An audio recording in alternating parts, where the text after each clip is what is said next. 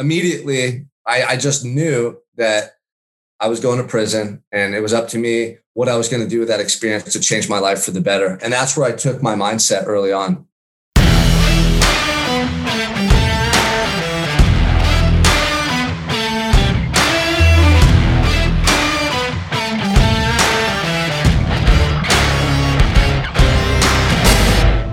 What's shaking? Welcome back to the All In Podcast. I'm your host, Rick Jordan. Today, my guest at the age of 23 was sentenced to 7 years in prison for a crime that he didn't commit. And he learned a whole bunch of new daily routines that were all adjusted and allowed him to create just new outcomes and results within his life. This is going to be a powerhouse day with my guest, Sean Crane. What's up, brother? What's up, my man? I'm excited to be here. I'm excited to have you. Of course, you know, this is the crazy thing. And I don't even care what the crime was that you didn't commit, but that's got to be like weird, depressing, you know, when you get sentenced to something like that, right? Yeah. Well, because of the crime and the severity of the event, we can get into that into the details. It was surreal. It was like being in a nightmare that you never wake up from, and you can't believe it's become your reality. My goodness, man. What was that? Was this something that just kind of hit you suddenly, or did it come on slowly over time? As far as the severity of the event and just how it impacted me? Yeah, exactly. Yeah. Yeah. So I feel like my whole life was honestly leading up to those moments. It's hard to describe, but I was just going down such a dark path in my life, and I felt stuck and hopeless. And ironically, going to prison was kind of like the light at the end of the tunnel, or provided me an opportunity to make a shift in the way I was living that I desperately needed. Wow, man. I'm trying to wrap my head around this, because I had a buddy a few years ago too that had kind of a similar story. And while it was something that he did, he was actually drugged to put him in the position to where he would do this. You know, so his state of consciousness was altered. I mean, literal like illicit drugs that he didn't even know was in his drink, right? And then while he was on these things, he went into it. But then he was made an example out of, because the same exact crime that somebody else committed just, you know, a month later, and now it was past the point of re-election for everyone else, you know, some of the judges and everything else, that they just made an example out of him and sentenced him to like 16 years in prison when somebody else got like 16 weeks of probation for the same exact thing. You know, what was your experience going through that process? You know, did you feel like it was fair, or what was it kind of biased? Yeah. So the legal system is not designed to find people innocent. It's designed to prosecute people. And, you know, I don't find fault with the DA or the judge in my case, because so many people come through their doors who have committed horrible crimes. And I think they kind of get tunnel vision. Like, they look at what the police report is, they make a judgment call, and then they usually offer the individual a plea deal, which is a lot of time behind bars. And the DA in my case, her conviction rate was 99%. You know, they get promotions and they get accolades based on their conviction rate. So to be honest with you, though, I didn't waste any time or energy being upset or resentful. Even my lawyers thought I was guilty, and they didn't do anything. The police report looked horrible. When I read it, I knew right then and there that I was going to prison, because they wrote it up to really paint this grim picture of me. So I could have wasted a lot of time and energy trying to fight that or be upset. But immediately, I just knew that I was going to prison, and it was up to me what I was going to do with that experience to change my life for the better. And that's where I took my mindset early on. That's awesome, man. So even when you started going through this process prior to sentencing, because I know that's like it's like the hammer drop moment. I mean, almost literally, right, with a gavel at the sentencing. So you started preparing mindset even before that point. Yeah. Like I previously mentioned, you know, unconsciously, I was like waiting for something to happen in my life that would just shake me to the core. Why is that, dude? So early on in my childhood, I had big dreams. I was an athlete. I was full of life and energy. I love my life. Yeah. And at home, there was a lot of things going on that caused me pain, emotionally, just, you know, traumatized me. And at 14, my dad went to prison. My freshman year, my first month, he gets sentenced to prison. And it happened in a really traumatic fashion. He was arrested in front of us at gunpoint in front of my house. The whole neighborhood knew about it, my family, kids at school. And then, months later, my mom had battled addiction her whole life and she left us. So within a couple of months, I lost my dad and my mother, both related to addiction. And thank God I had my Uncle Mike there to raise me and my siblings and to take care of us. But what happened is I was shattered. I was broken on the inside. So I went from this fun, loving kid with big dreams, with so much passion and drive, to a broken individual, not really knowing how to cope with this, not wanting to even be alive in this new life. Like, I couldn't believe this had happened to me. So what I did is I started following in my parents' footsteps and using drugs and alcohol to numb my feelings and to check out. And I stopped pursuing my goals. I stopped going to school. I really went down this dark path. And I lost my identity in the process. So by the time I found myself in that jail cell, this had been a decade of just fighting and battling through each day to try to find some hope or something to cling on to get me through the day. And I didn't realize it, but I was carrying this huge weight on my shoulders and I had so much internal trauma that I hadn't dealt with. By the time I got to that cell, I just felt like, wow, I needed this. I'm ready to let go of that stuff from the past. I don't want to be a prisoner up here anymore. And how ironic that I had to be incarcerated in a physical cell to realize I had been a prisoner in here for decades. Wow. When you're in there, man, I mean, it almost sounds like you started this realization ahead of time, right? But when you were in, was there this defining moment for you to where you made that shift? I mean, because you were prepared. I hear that. But when you got in, wasn't like, all right, I'm here. Let's do this. Yeah. So I was prepared, but I didn't know it. I knew that I was living the life that I didn't want. I knew that I felt stuck. I was addicted to drugs and alcohol, and I didn't know how to change.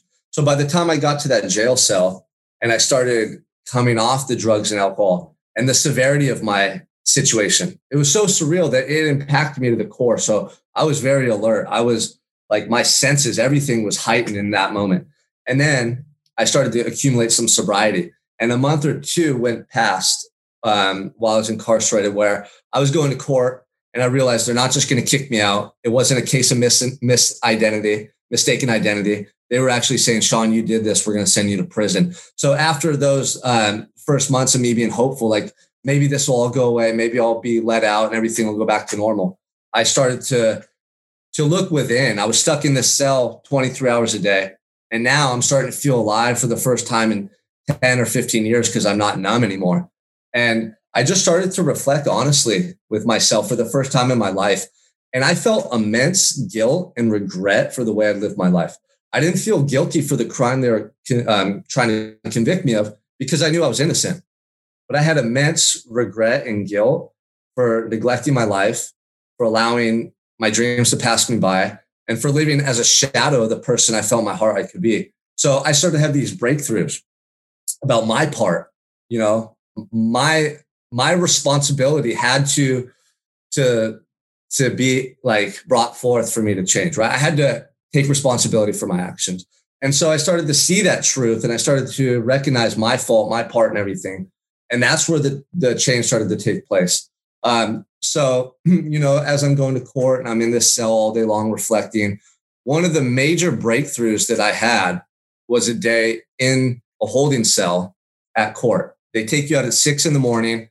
They take you down to the courthouse and you're there all day and you're shackled up like this in a holding cell. On this particular day, I was the last one to be seen. So I was in that holding cell from 6 a.m. until 4 p.m., just like this, shackled up, and there was people talking and then they would go and all of a sudden I was by myself and I was just reflecting on my life. Like, how did I get to this point? What happened? And I was thinking about my drug use and how I identified so heavily with being an addict. And I just realized in that moment, you never have to use drugs or alcohol ever again. And it wasn't a question. It was like a definitive statement. Before that, I didn't see myself as somebody who could live life and enjoy life free of drugs or alcohol. That's how I coped. And that's what I used, for so many years.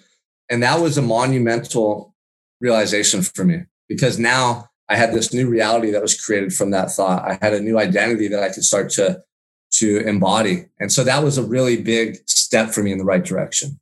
Man, I'm picking up on the very precise words that you're using as you're describing this, especially that pivotal moment where you said, I don't have to use drugs and alcohol again.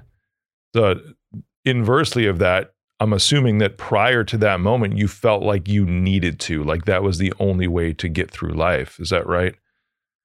Absolutely. I mean, I remember thinking, how could I be sober? How could people be sober and enjoy their lives? That's how miserable I was and heartbroken. You know, I couldn't see myself not needing some foreign substance to feel all right inside. That's how shattered I was. So that moment for me was indescribable. I don't have to. Like you said, those, and the way that thought hit me, it came out of nowhere. And it shook me to the core because it wasn't a question. It wasn't a hopeful answer. It was a declaration. Like, I don't have to ever again. That was 9 years ago. I've been clean and sober ever since that moment. That's awesome. Something man. changed up here forever in that moment for me. That's awesome, brother. Because it is a form of abuse, right? And it's I've always hated when people say, hey, you abuse drugs, you abuse alcohol, you abuse whatever else. But it's really, those are just the vehicles. That's all it is, because the abuse is really, you're putting yourself into a position of where you're abusing your own self. Absolutely. That I don't have to do that anymore. That's incredible, because it's almost like you're the abused and you're the abuser in just one person. It's this weird dichotomy of psychology. And it's cool because it's like that person who was being abused, that's who you were in that holding cell, saying, I don't have to do this anymore. I can separate myself from that environment, and really because you were forced to separate yourself from that environment too. But do you feel like you attracted this event in your life in some way to where it was like this person who was being abused by your own self was saying, hey, let me out? The way that event that night unfolded, it was so bizarre. I mean, every little detail, I went back and reflected on minute to minute how everything transpired 1,000 times. And I feel like it was a book written before I even got into that moment in time. Like every little detail, the conversations, the actions, everything had to line up perfectly for me to be accused and convicted. And it saved my life. So I know it happened. In my heart, this is what I feel, that it happened for a specific purpose. I mean, if you look at my life when I was 21 and you look at my life at 31 last year, you could see it. I mean, it's like night and day, man. And so it's been incredible, to be honest with you. Dude, you can see it in your face too. I mean, anyone who's listening to this on Apple Podcasts or something, go to YouTube. Because I mean, while Sean's talking about this, and he's like, the difference between night and day, your face lights up, brother. Just as you're saying that, same with like I don't have to do this anymore. Your face just lights up when that happens. It's noticeable. That's awesome. Yeah, man. Cool. So when you're in, what was your experience like in prison? Because I mean, you started in that a little bit to where you're saying 23 hours a day, you're in a cell. What's that like, and what was your specific experience? Because I'm sure the type of confinement you were in had to do with the type of crime. Yeah. So I was charged with a violent crime. I mean, I was charged with attempted murder. That's really serious. And so I was looking at a life sentence initially, and it was no joke. It's not like you're going away for a year and you get to come home and live your life. I was looking at my life being done. And, thankfully that it was that serious, because I realized in that moment, when your life's done, you want to look back. This is me personally. I want to look back and say, I gave my all to every day. There's nothing that I wish I would have done differently, because I understood how precious and valuable this journey is, and I soaked it up. Unfortunately, most people don't have that perspective, and I didn't early on. And I neglected so many moments in my life. I wasted so many opportunities. I made so many excuses and lied to myself. So now I'm in this cell by myself, and I'm realizing, wow, I didn't do anything that in my heart I wanted to do. I allowed fear, self-doubt, other people's opinions to dictate the way I lived my life. That feeling was horrible. It was that regret that just ate through, to my heart and just crushed me. So in that moment in the cell, I had a feeling that I wasn't going to do the rest of my life in prison. I had a feeling they were going to offer me some type of plea deal or something would happen. I didn't know. But I just made a definitive like statement to myself. Like I told you earlier, a declaration about my story. I made one and I said, no matter where I go or what I do for the rest of my life, I'm going to give my all to everything I do. And I'm never going to falter from being my true self ever again for anybody or anything. And that moment is when I found peace inside a jail cell. I found more freedom in that moment than I had my entire life, because my whole life I felt internally like a prisoner. Like I couldn't be who I truly wanted to be. I was scared. I was fearful. I was broken. And so that's what I started to do. In that jail cell, 23 hours a day, I started to give my all to anything I could do to better myself. And it started with the most trivial tasks. In jail, you're very aware of hygiene and being clean because it's a dirty place. So inside your cell, you keep it clean. You master what you have control over. And so I would clean my floor with a towel, and I would just clean that floor like it was the most important task of my life. And I would give my all to it. And I was just so in the moment, you know? And then when I would work out, I started doing these very intense workouts and just challenging my mind and my body to push harder and harder every day. And I saw that I could challenge myself and persevere. And I started to feel good about that. And I started to feel my body come alive. And then I would read and write all day, and I would write letters home. And early on, my spelling was horrible. My writing was horrible. And people would even write back and make comments about how many words I misspelled. And I did not like the way that made me feel. So I started asking my cellmate, hey, how do you spell this word? How do you spell that word? And he got sick and tired of telling me. So one day he threw a little pocket dictionary and it hit me like in the shoulder. He said, look it up. You know, I'd asked him how to spell a word. He said, look it up. And my initial thought was like, this guy, man, like I got kind of irritated. What a dick. And yeah. then Yeah, right. I paused and I'm like, okay, I'm going to watch what I do with this pocket dictionary. I started looking up every word, and any book I could get my hands on, I'd read it. And if I didn't know a word, I'd look up the definition, I'd write it down, and I started memorizing all these words. And I started changing my vocabulary. I started, articulating these words when I spoke to people and practicing and changing, a lot about me in a short period of time, to the point where I could feel my mind starting to come alive. I hadn't educated myself in decades. I didn't go to school. I neglected all that. So now I was starting to change. These little actions were starting to have an impact on my self-perception, my character, my confidence. And then I started to believe, wow, this effort and me putting my all into these little things can change me over time. And that's when the beginning of my transformation really took place. Man, that's fantastic. Your mentality and that transformation that you went through while you're in prison, what were some of the measurable results that you had? Because I know you said you were learning words, obviously physical, you start to pack on muscle and you can actually see it. That was one of the things that I did when I was transforming my mental state coming out of a deep state of depression too. But what other signs did you have that you could grasp onto to say, hey, there is a real change happening in me? Yeah. There's a handful that really stand out to me, because we want to get that positive feedback from the universe, the world, people. From something. Otherwise, it's just keeps us going. Yeah. Right? Otherwise, what's to look at, and who cares if you can't see results?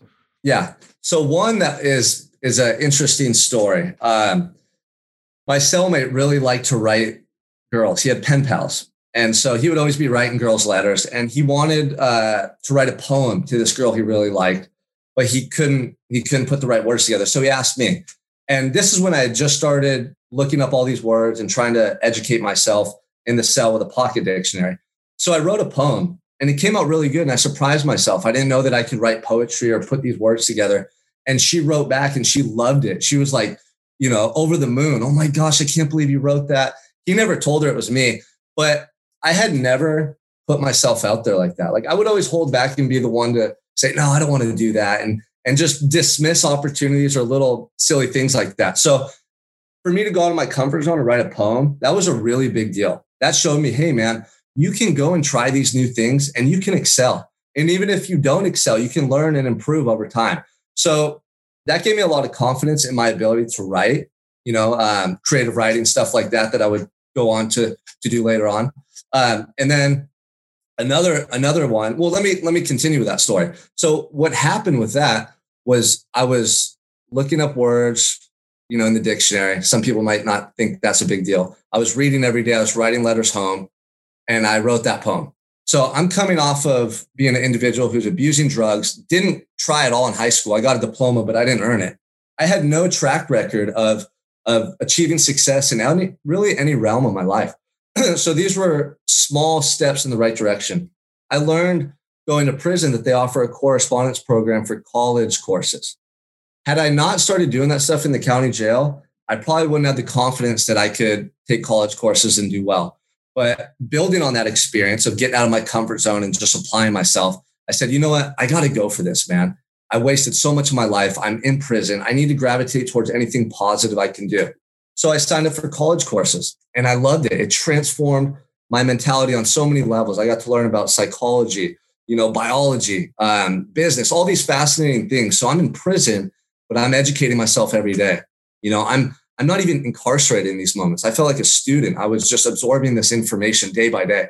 And I would apply it, I would apply it, especially the psychology. I would apply it in that setting where I'm around a lot of negativity, a lot of different belief systems and people from different backgrounds. And instead of being judgmental or, getting in conflicts because of that, I would just use it to my advantage to try to understand these individuals. I would go into these day rooms or these different settings where you're around inmates. And I would envision myself being a psychologist, learning about people. I wasn't a prisoner. I was, an intern in a prison undercover as a psychologist. And this is the mindset that I had, because otherwise you're in a building with a lot of negative people who are violent, who are abusing drugs, and it's a really dreary setting. So doing that gave me purpose every day in prison. And then it allowed me to get college degrees. I ended up getting 4 degrees because I had time and I applied myself. Yeah, I got 4 associate's degrees. They didn't give you the opportunity to get bachelor's degrees or master's. I would have pursued higher education, but I got degrees in psychology, business, humanities through the arts, and then social and behavioral sciences or something else. But 4 degrees. Like, I got something. Right. And it got me 6 months off of my sentence. They gave me 6 months of credit for earning those degrees. So educated myself, changed my perspective, made my time valuable. And then I actually went home early because of that. That's incredible, man. You're talking about the other inmates there too. And you're saying it's a lot of negative people. Did you meet anyone else that was like yourself that was using this time to really, if I could use the word, rehabilitate themselves or really better themselves while they were there? Yeah, there's a handful. I mean, honestly, for every 100 guys, you'll come across one. That's the statistic. So when I did, it was nice to talk to people who are like-minded, who want to change. But what happened the first 3 years, I was very just tunnel vision on my growth, my changes. I had so much to do and so much work to do on myself that I couldn't worry about other people. I had to just, every day was an opportunity to get 1% better. So I was doing that. And for the first 3 years, I really didn't want to talk or engage with people more than I had to. I wasn't rude. I wasn't, disrespectful, but I just limited my conversations and my interactions. So about 3 years in, something happened where I felt that I could start to help other people. And the way this came about was I was automatically put into a drug program, because if you have a past record of drug and alcohol abuse or stuff of that nature, they automatically enroll you in a program inside the institution for rehabilitation. So I would go into these programs with a positive mindset. Okay, I'm sober. I want to, be sober for the rest of my life. And I'm just going to get the most out of this. Most of the guys in there did not want to be there. They were upset for being pulled into these drug programs. And they were really negative and confrontational with the counselors. So it was a really challenging environment to be in. And after completing the drug and alcohol program, they would ask me to stay on as an inmate counselor. They liked my attitude. They knew, what I wanted to do with my life. So now I'm mentoring these guys, and that's a tough position to be in because I'm an inmate too. They don't want to listen to me. So instead of trying to tell guys what to do or to say, oh, I'm doing great, follow me, I would just lead by example. They'd see me on the yard, the way I worked out. They'd see my daily routines inside the building and how disciplined I was and how I would exercise every day, educate myself. And I had a system that I followed. And they would see that I was in good shape. And then inside the drug programs, I started speaking. In front of groups of people and sharing my story. And that's something most inmates don't do. They don't want to be vulnerable because they think it makes them weak. So I started to just break all these stigmas by taking positive action. And over time, guys started gravitating towards me. They'd come to me and like, hey, Sean, can we work out with you? Or, hey, what are you doing? They were just curious. They saw that I was doing something different. And it was in that moment, I started mentoring other guys and I realized, wow, this is powerful. And I was seeing them change.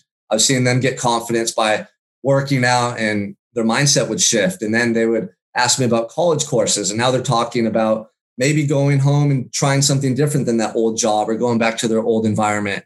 And I saw that I could have an impact, a positive impact on these guys. I knew that I could come home and do the same with people out here. And that's when like my desire to serve and to help people really was illuminated. That's when I really discovered that passion. That's awesome, man. What was the first thing you did when you got out? They drive you out in this van beyond the perimeter. And I saw my brother and sister standing glamorous, there. Huh? Yeah. Well, so you get put in the holding cell and they give you what they call your dress outs. First time you get to wear regular clothes in 5.5 years. I'm wearing a jumpsuit and like whatever clothes you can get sent in on a package, nothing like you get out here. So I felt so good putting on, the Nikes that my brother sent me or whatever shorts he sent me in a shirt. I was like, wow, this is it. The first thing I did, I stepped out of that van. I just looked up at the sky and just howled. I just let out this big howl, like this yell, right? Like of freedom, kind of like Braveheart. And then I just saw my sister standing there, and the sunrise was coming up. It was in the desert and it was beautiful out. And I was just taking in all the colors, man. There was so much color and everything that I hadn't been used to seeing. And I just gave her and my brother a big hug, and we got out of there as quickly as we could. Did you go eat somewhere right away? I mean, what's Yeah. So of course you're excited to go eat some, right? It's like, what am I going to eat? That's the first thing. What are we going to do? So we were about 2 hours away from any establishments. We drove to Denny's and I got a huge breakfast. I got everything you could think of on the menu, chocolate malt. I was just so excited, but you're not used to eating all that food and all those calories. It can make you feel kind of sluggish and mess with your stomach a little bit. Right. So I ate it all. And then we drove to Huntington Beach in California, and it was beautiful out. It was October, but it was record-breaking heat. It was like 95 degrees, and the waves were huge. The waves out there were like 10 feet. And we hadn't planned this, but there was this little hut right near the pier, and they rent surfboards. So my brother and I actually got surfboards and paddled out in these huge waves. And I hadn't surfed for 7 years. I surfed when I was a kid a lot growing up in Santa Barbara. But we paddled out, and I'll never forget being out in that water, hours out of my cell. Like hours prior, I was in a prison, and paddling into my first wave, I felt like a kid again. I stood up and dropped in on this huge wave, and the surge of energy from the ocean just going through me, and rode that wave all the way down the beach. And it was an unforgettable moment. It was like, I'm back. Like, this is it. I'm back. That's awesome, man. And I'm not looking back either. Wow. So you're married and you have kids, right? Yeah. So I'm married and we have 3 children. Dude, how old are the kids now? Mason's 10 and a half, actually. Scarlett is 1.5 and Preston's 4 months. Wow. So your oldest, you were in prison while they were alive too. Yeah. Yeah. So he's not my biological son, but he's my son. Right. I knew, yeah. Okay. I actually knew him and I met him before I went to prison. My wife and I, we had a relationship, not what it is now. And we didn't talk the whole time I was in prison. I had to go on my journey to change myself. And she was taking care of herself and Mason. And it was just amazing, the timing. We talk about it all the time because I don't know if either of us ever thought we'd reconnect. She knew my story and where I went and always thought about me. She told me, but we weren't communicating. And one day I was sitting down at breakfast, in between sessions at the gym. I was working as a personal trainer at the time.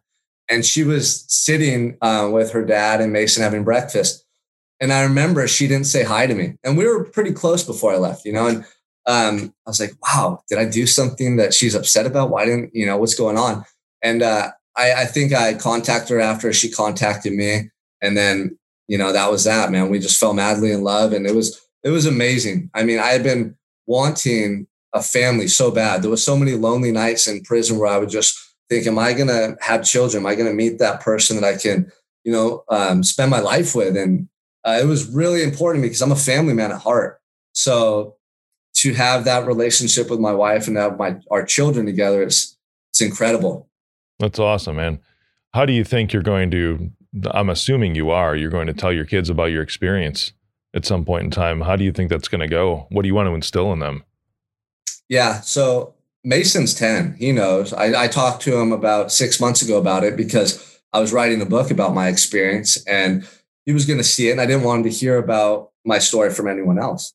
So I just told him the truth, every little detail, what happened, and really connecting my poor decisions early on growing up, because he's 10, he's getting to a really pivotal age, starting 10, 12, 13, how that can lead to really living a life that you're not happy about. How our choices when we're younger are important because that creates the same mentality that we have, when you're 15, 16, high school. And if you make bad choices, the punishments are more severe. Then when you get 18 and 19 and you make bad choices, the punishments are even more severe. So I just talked to him about how, I made bad choices when I was a kid and it led me down a bad path. And maybe I didn't commit the crime that sent me to prison, but I wasn't living the way I wanted. I wasn't being the person that I wanted.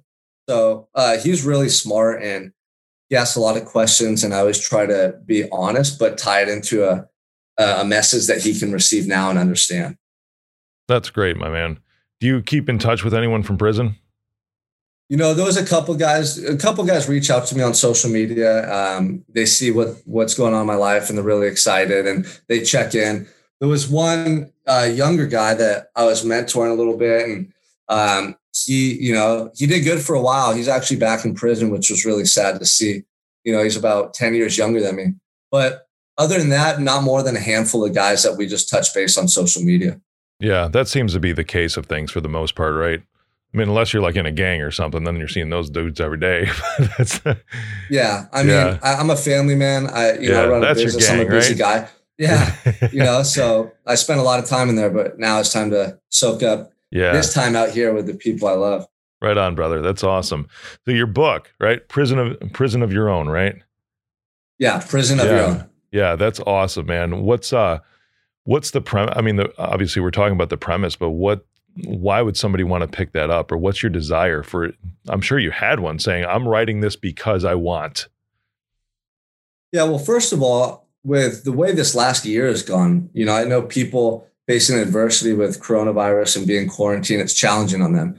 I just want people to know that no matter what they go through in life, they're going to be faced with challenges. It doesn't have to define them or pull them away from their vision and their dreams and who they really want to be.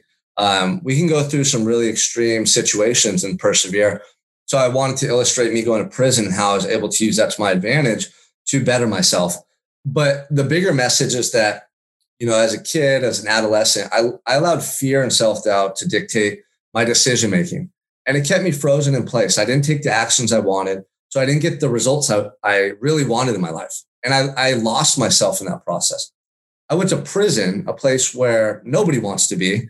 And I simply became so aware that I could start listening to my intuition, follow my heart, to take action to be the man I wanted to be sober, to educate myself, to be physically fit, and just to be a good person, and I did that in there. And it opened up a whole new world of possibilities for me.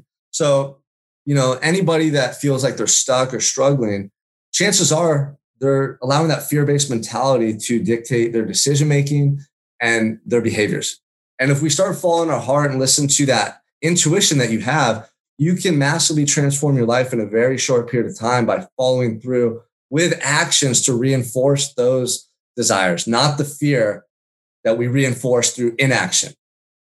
That's awesome, man. Again, everyone, the book is Prison of Your Own. That's available on Amazon, yeah? Pretty much everywhere, I would guess. Yeah, Amazon's the easiest way to get a hold of it. Nice. That's awesome, my man. And if you want to follow Sean, go to SeanMichaelCrane.com. That's SEAN, not SHAWN, SEAN, MichaelCrane.com. Brother, thank you. You've inspired me today and gave me some good insight. Yeah, I appreciate you having me here, man. I really do. You bet, brother. What's shaking? Thank you for joining me on the All In Podcast. Click the subscribe button and smash that bell for notifications. Text me, 312-535-8520. Follow me on social media at Mr. Rick Jordan. See you next episode. I am Rick Jordan, and I approve this message.